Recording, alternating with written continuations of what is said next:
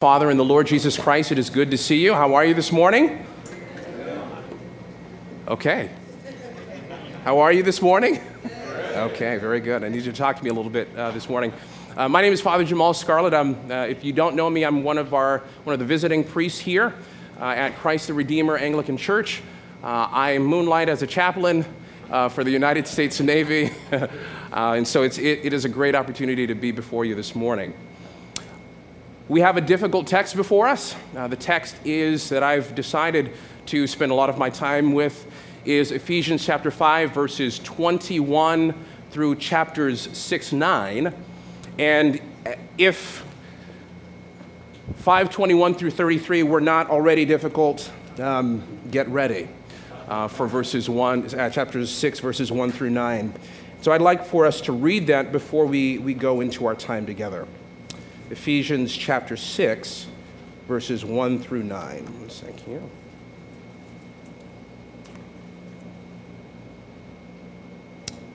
It says this: Children, obey your parents in the Lord, for this is right.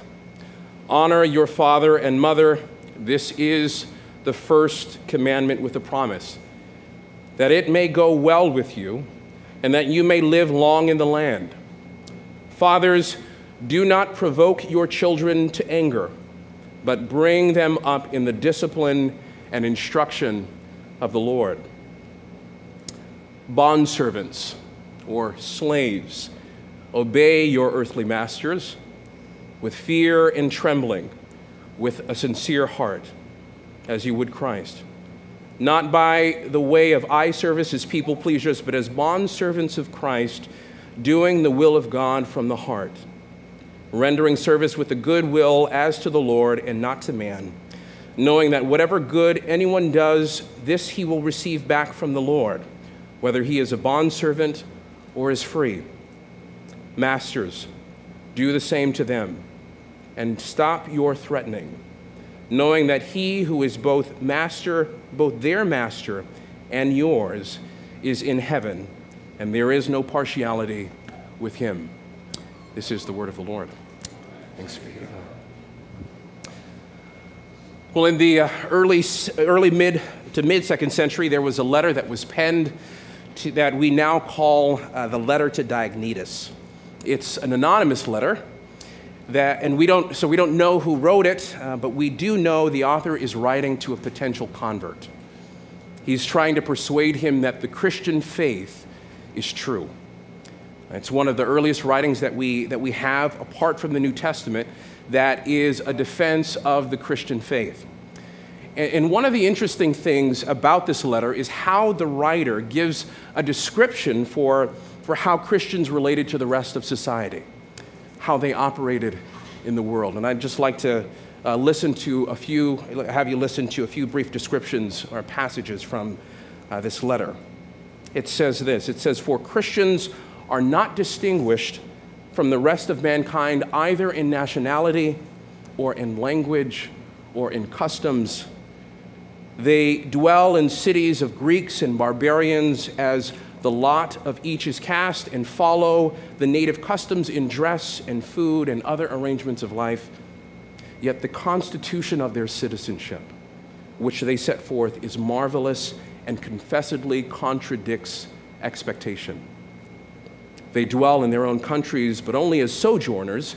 They bear their share in all things as citizens, and they endure all hardships as strangers. Every foreign country is a fatherland to them, and every fatherland is a foreign country.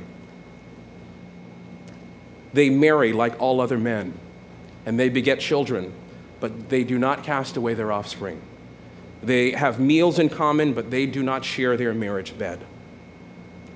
They find themselves in the flesh, yet they do not live after the flesh. They love all men and are persecuted by all men. They are insulted and they respect. They revile or are reviled, and they bless.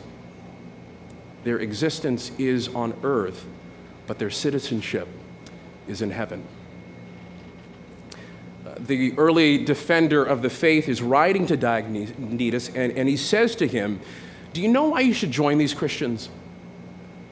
Do you know why you should become a Christian? Look at how they operate in society. Right? Look at how they relate to everybody in the world.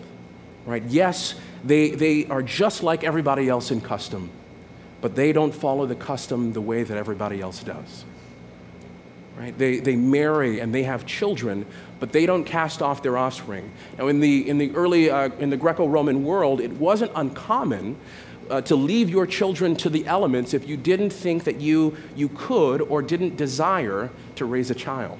Right? So they would cast them off and leave them in nature, and eventually they would die. Right? That was a form of abortion that they practiced in the early first century. Right? And the author says to Diognetus, we have children too, but we don't cast them off. Right? They have a plan, and God has a plan and a purpose for each and every life. Right? Christians also, they share their table, they're hospitable, but they don't share their marriage bed. Right? We share a lot of things, but we don't share that. Right? It was not uncommon to have an open marriage bed in the Greco-Roman world. Right? And he says we have much in common, but we don't do that. Right? Christianity changes the home, Diognetus. And all you have to do is look at a Christian home and know that it's different, that it's not like other homes. Their household order is different. Now, imagine if the author of this letter were writing in our day, right, to a potential convert. Do you think that he could make the same argument about Christianity today? Right? Do you think that if he were looking into our homes, the way that we operate, the way that we live, do you think that he could say, Diognetus, Christianity changes the home? Look. Right? And by home, I mean the life that you live when you're not here at church. Right? When you're not around the Christian community. The life you live when it's just you and your spouse and your kids, or your boyfriend or girlfriend or fiance or roommates, or just by yourself. Right? Does the message that we hear on Sunday morning, that we sing about, that we participate in through the sacrament, right? Does that message of the gospel shape you? Right? Does it follow you home when you leave the church, or does it get lost somewhere in the drive? Right? And that is what Paul is talking about here in our passage. Last week's lectionary reading through Ephesians, Paul taught us that Christians should be a praising people.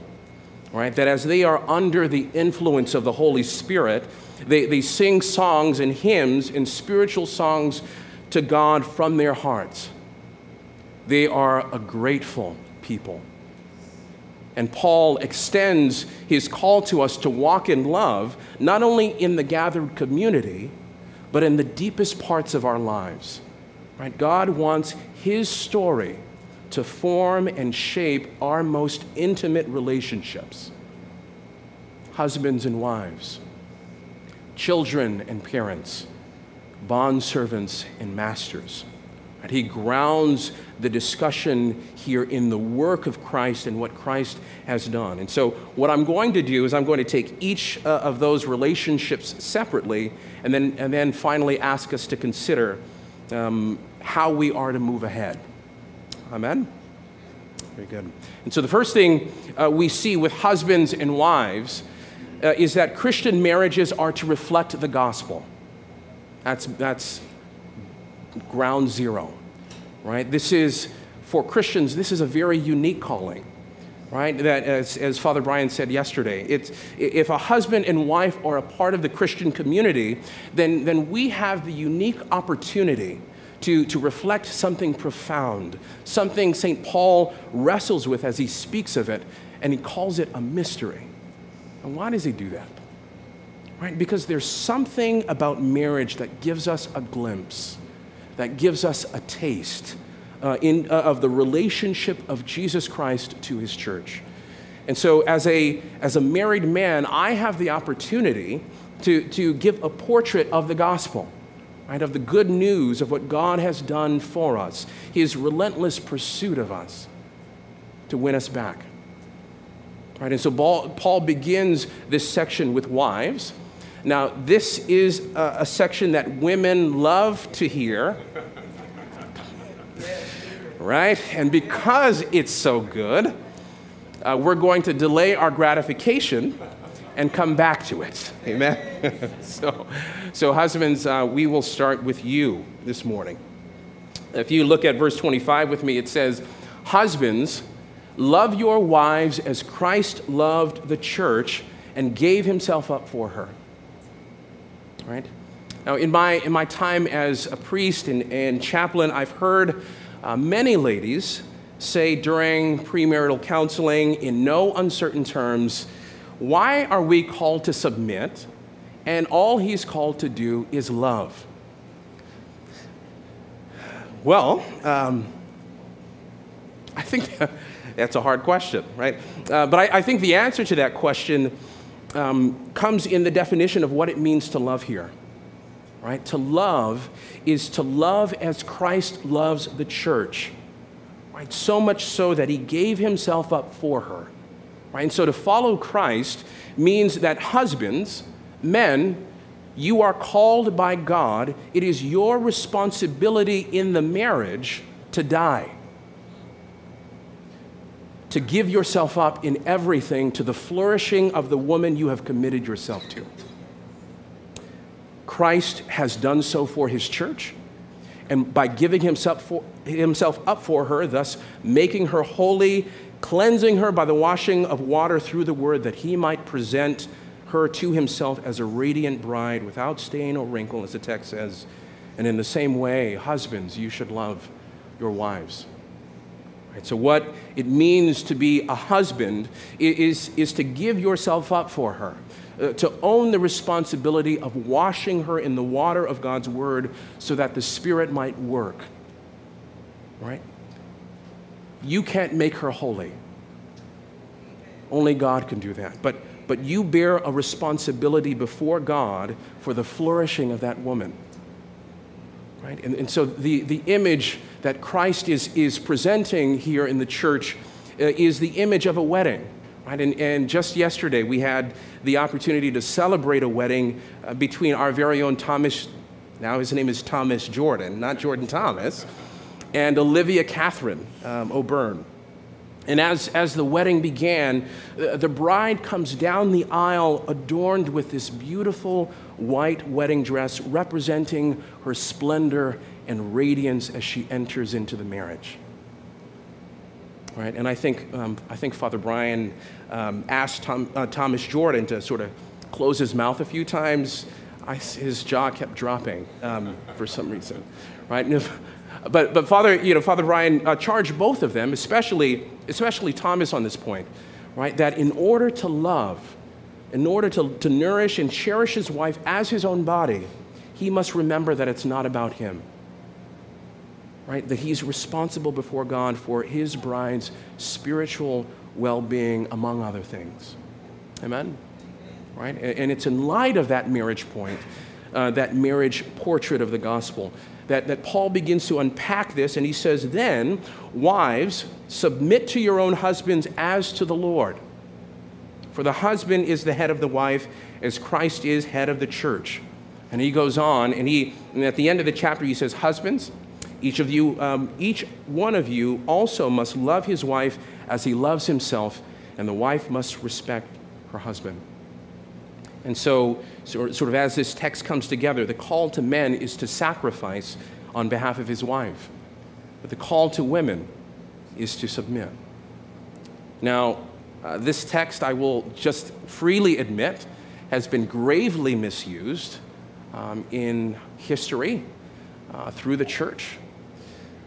And so I think it's wise to say what it's not saying before I could say what it is saying. Amen? Right? It's not saying that women are less than men. Can we just agree on that? Right? Or that women have less of the image of God than men. Right? That's ridiculous. And in fact, If we go back to Genesis 2, where Paul is quoting from, we might notice that creation wasn't good until the woman was made. Right? Man was made out of a lump of mud, right? And his name, Adam, comes from the Hebrew word Adamah, which in our English translates to dirt, right? Whereas, the woman was built, sort of custom crafted, a very, very different language that's used there, right? And it was only then that creation was complete, right? And so the image and likeness of God took both male and female. And so it's not saying that women are any less than men. It's also not saying that women should submit to all men, right? Notice it says submit to your own husband, one guy, if you're married, right? It's not saying that in a marriage you need to be silent and obedient, right? Needing to be silent and obedient. Well, there's something there. It's also not saying that you can't pursue careers and leadership roles, right? It's not saying that you should tolerate an abusive husband, right? In fact, if you are in an abusive relationship, right, you should speak to someone you trust, right? Get out if necessary. Get help, right? But in the midst of this, it's also not saying that husbands need to submit to their wives, right? So there is a clear command here, right? It's telling us that before God, if you're married, your husband will be held responsible before God for the well-being of your family, of your household. And if you are married, you know that your husband needs all the help that he can get. Amen. So it's saying help him out, right? Support him. Follow his lead. What are the implications of this, though? All right, well, first off, right, it never works. This never works. Hear me again. This never works if it is demanded from the other side. Right? A story is told of a man who had just finished reading a book called Man of the House while commuting home from work. When he got home, he stormed into the house, walked up to his wife, pointed his finger in her face and said, "From now on, I want you to know that I am the man of this house, and my word is law." Right?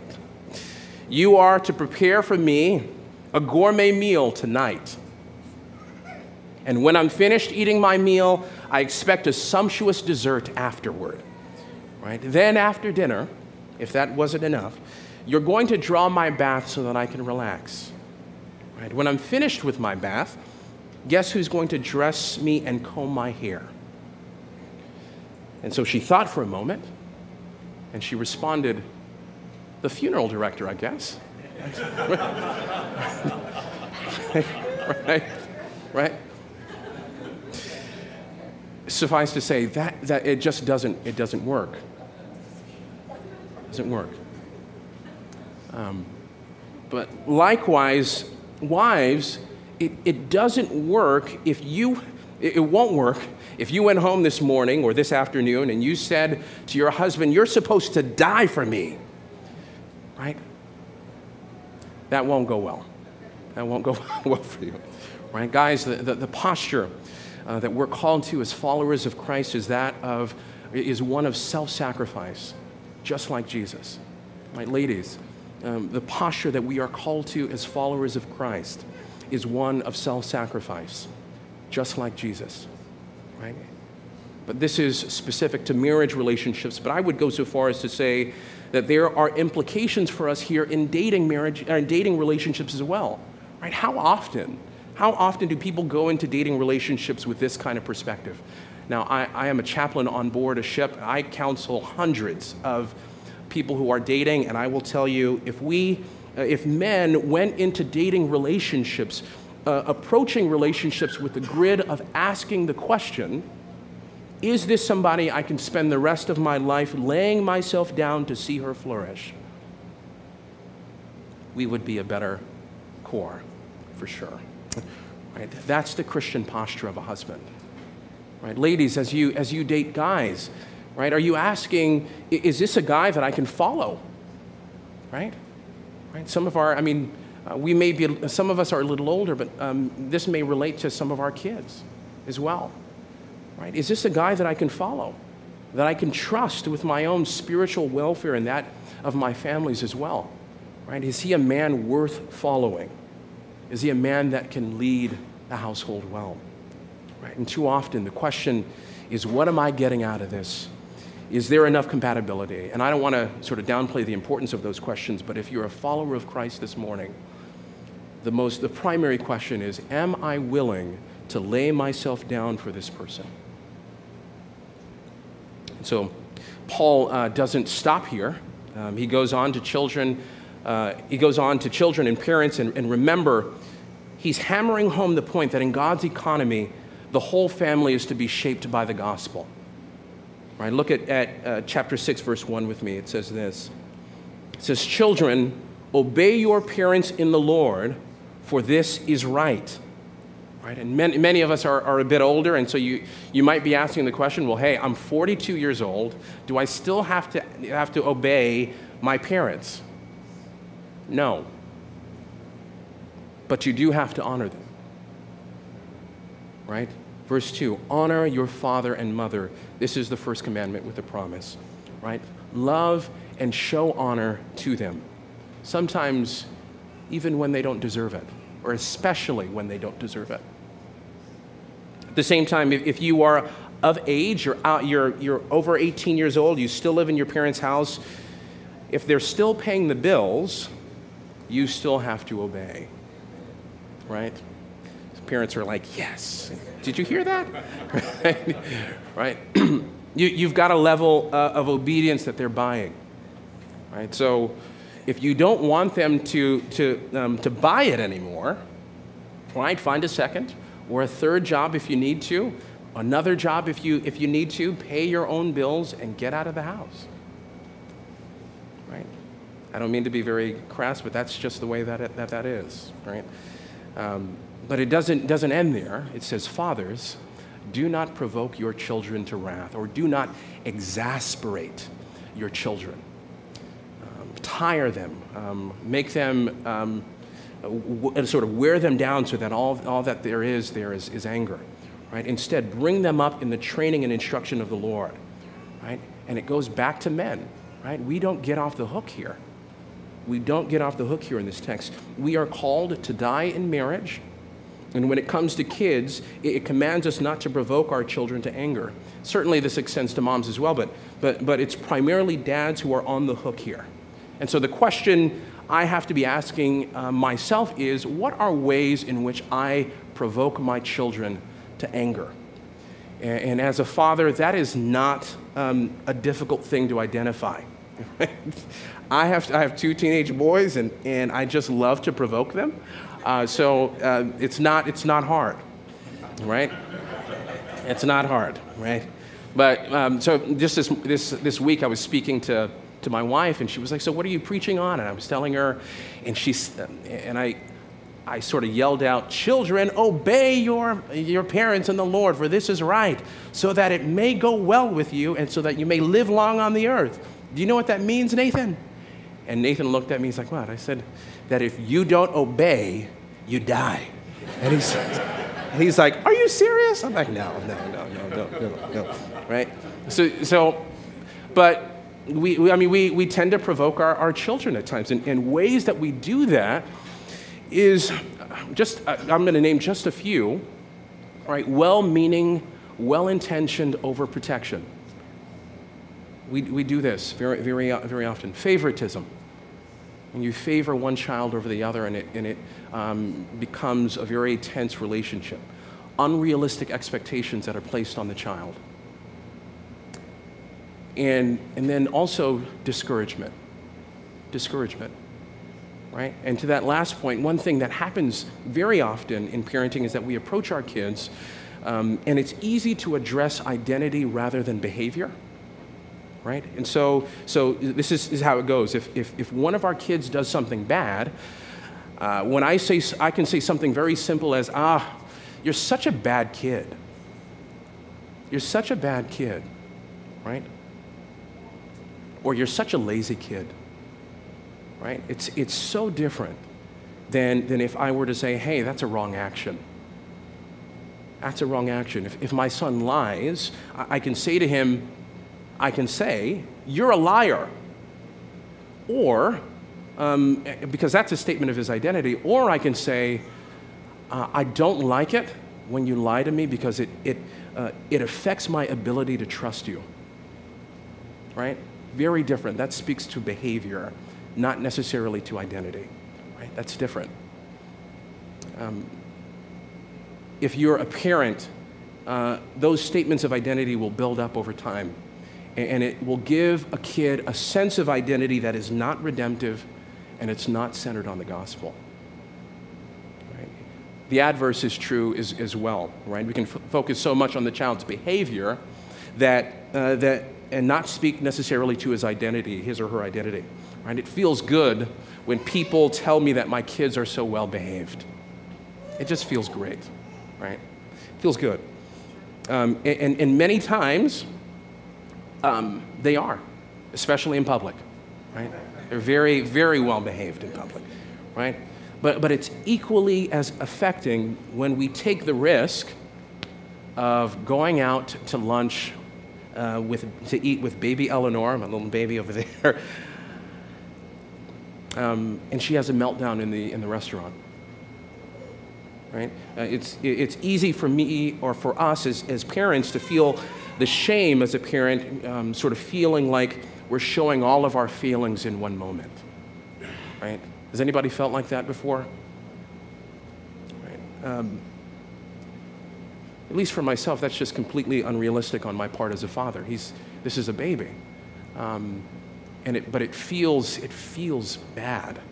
Right? And so when I focus too much on my child's behavior, I lose sight of their ultimate identity in Christ very often. Right? And so I have to be careful.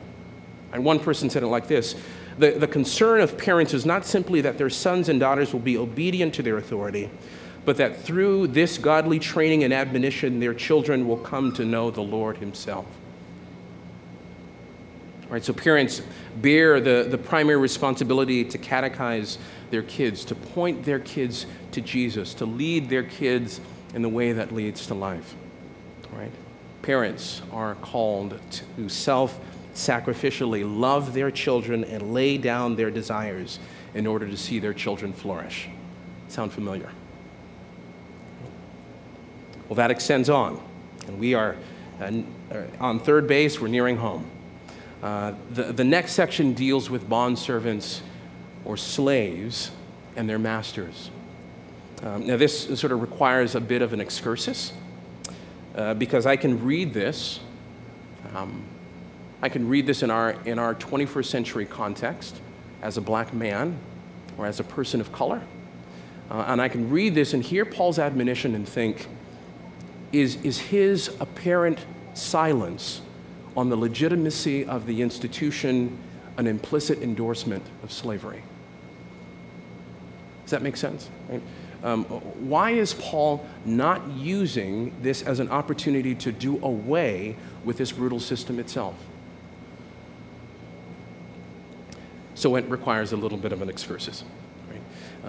Because there's so much historical complication and nuance that's there, right?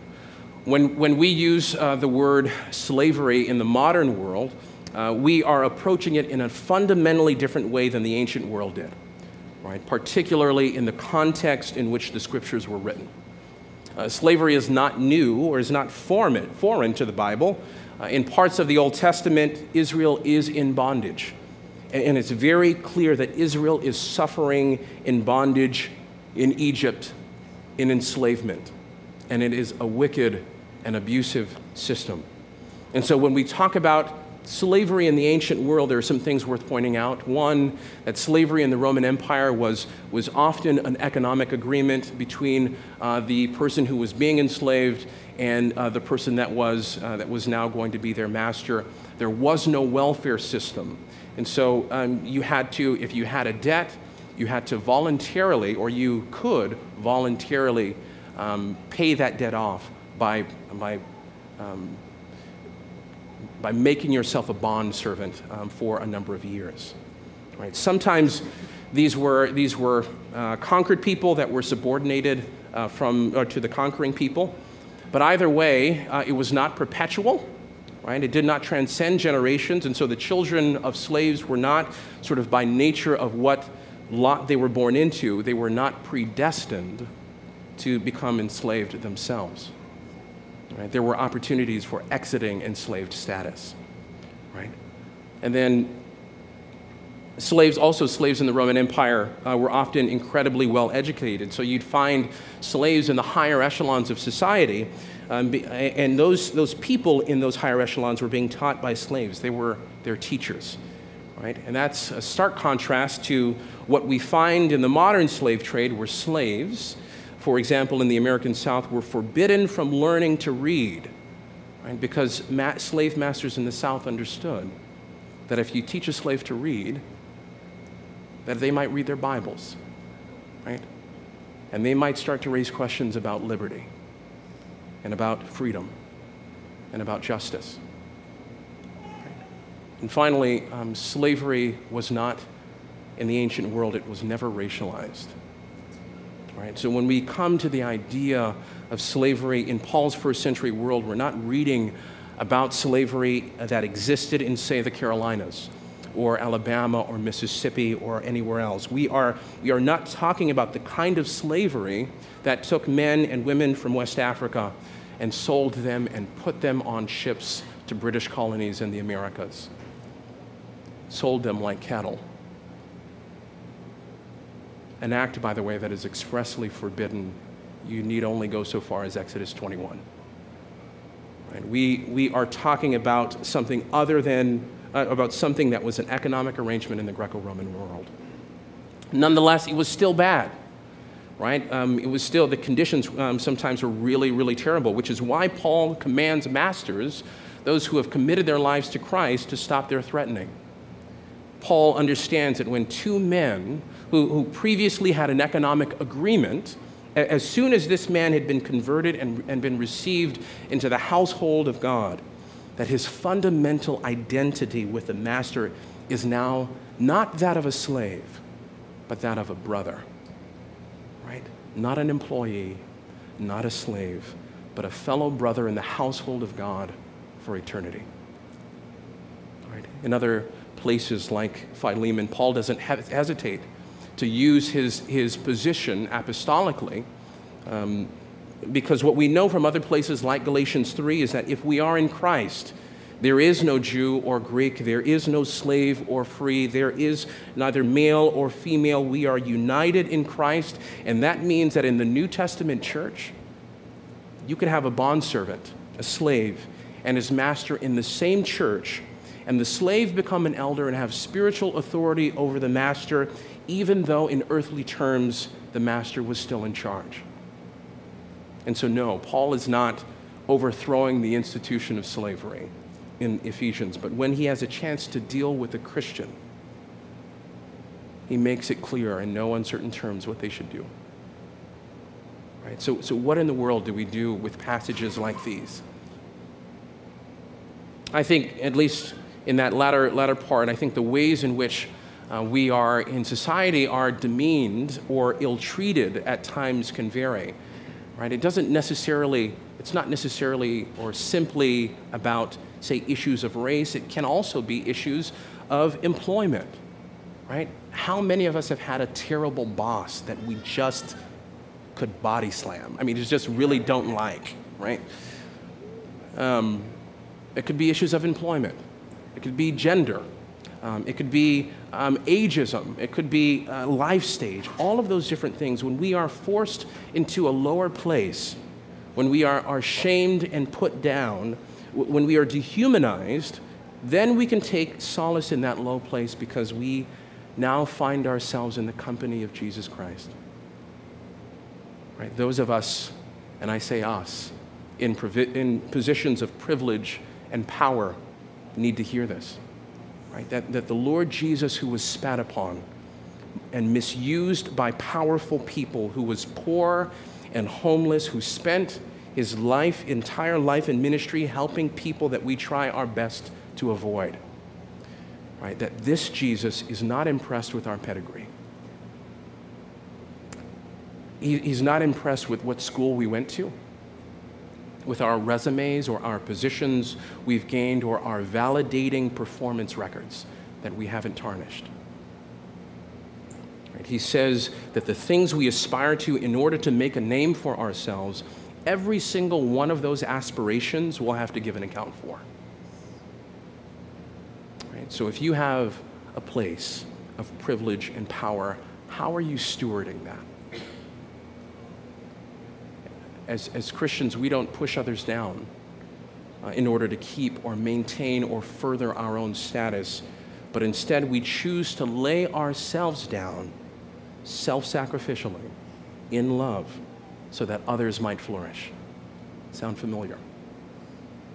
Right, church, there are just some dynamics that are here, that are worked out here with families and husbands, with husbands and wives, children and parents, bondservants and masters. But all of them come down to this basic principle. It comes down to a position of posture, right? And our posture should be that of Christ's. Our Lord Jesus Christ, who came down in the flesh and again laid himself down so that others would flourish, so that others would be reconciled to God, so that others could be seen and loved, right? The gospel transforms every one of our relationships. And if you're in Christ, your life will begin to look like his more and more, right? And so rather than advancing ourselves and leveraging our positions for our own status, we will finally be free to lay ourselves down to see others come into the household of God and flourish in their relationship with the Lord Jesus Christ. Right? Self-sacrificial love, right? For the flourishing of others. In the name of the Father, and of the Son, and of the Holy Spirit. Amen.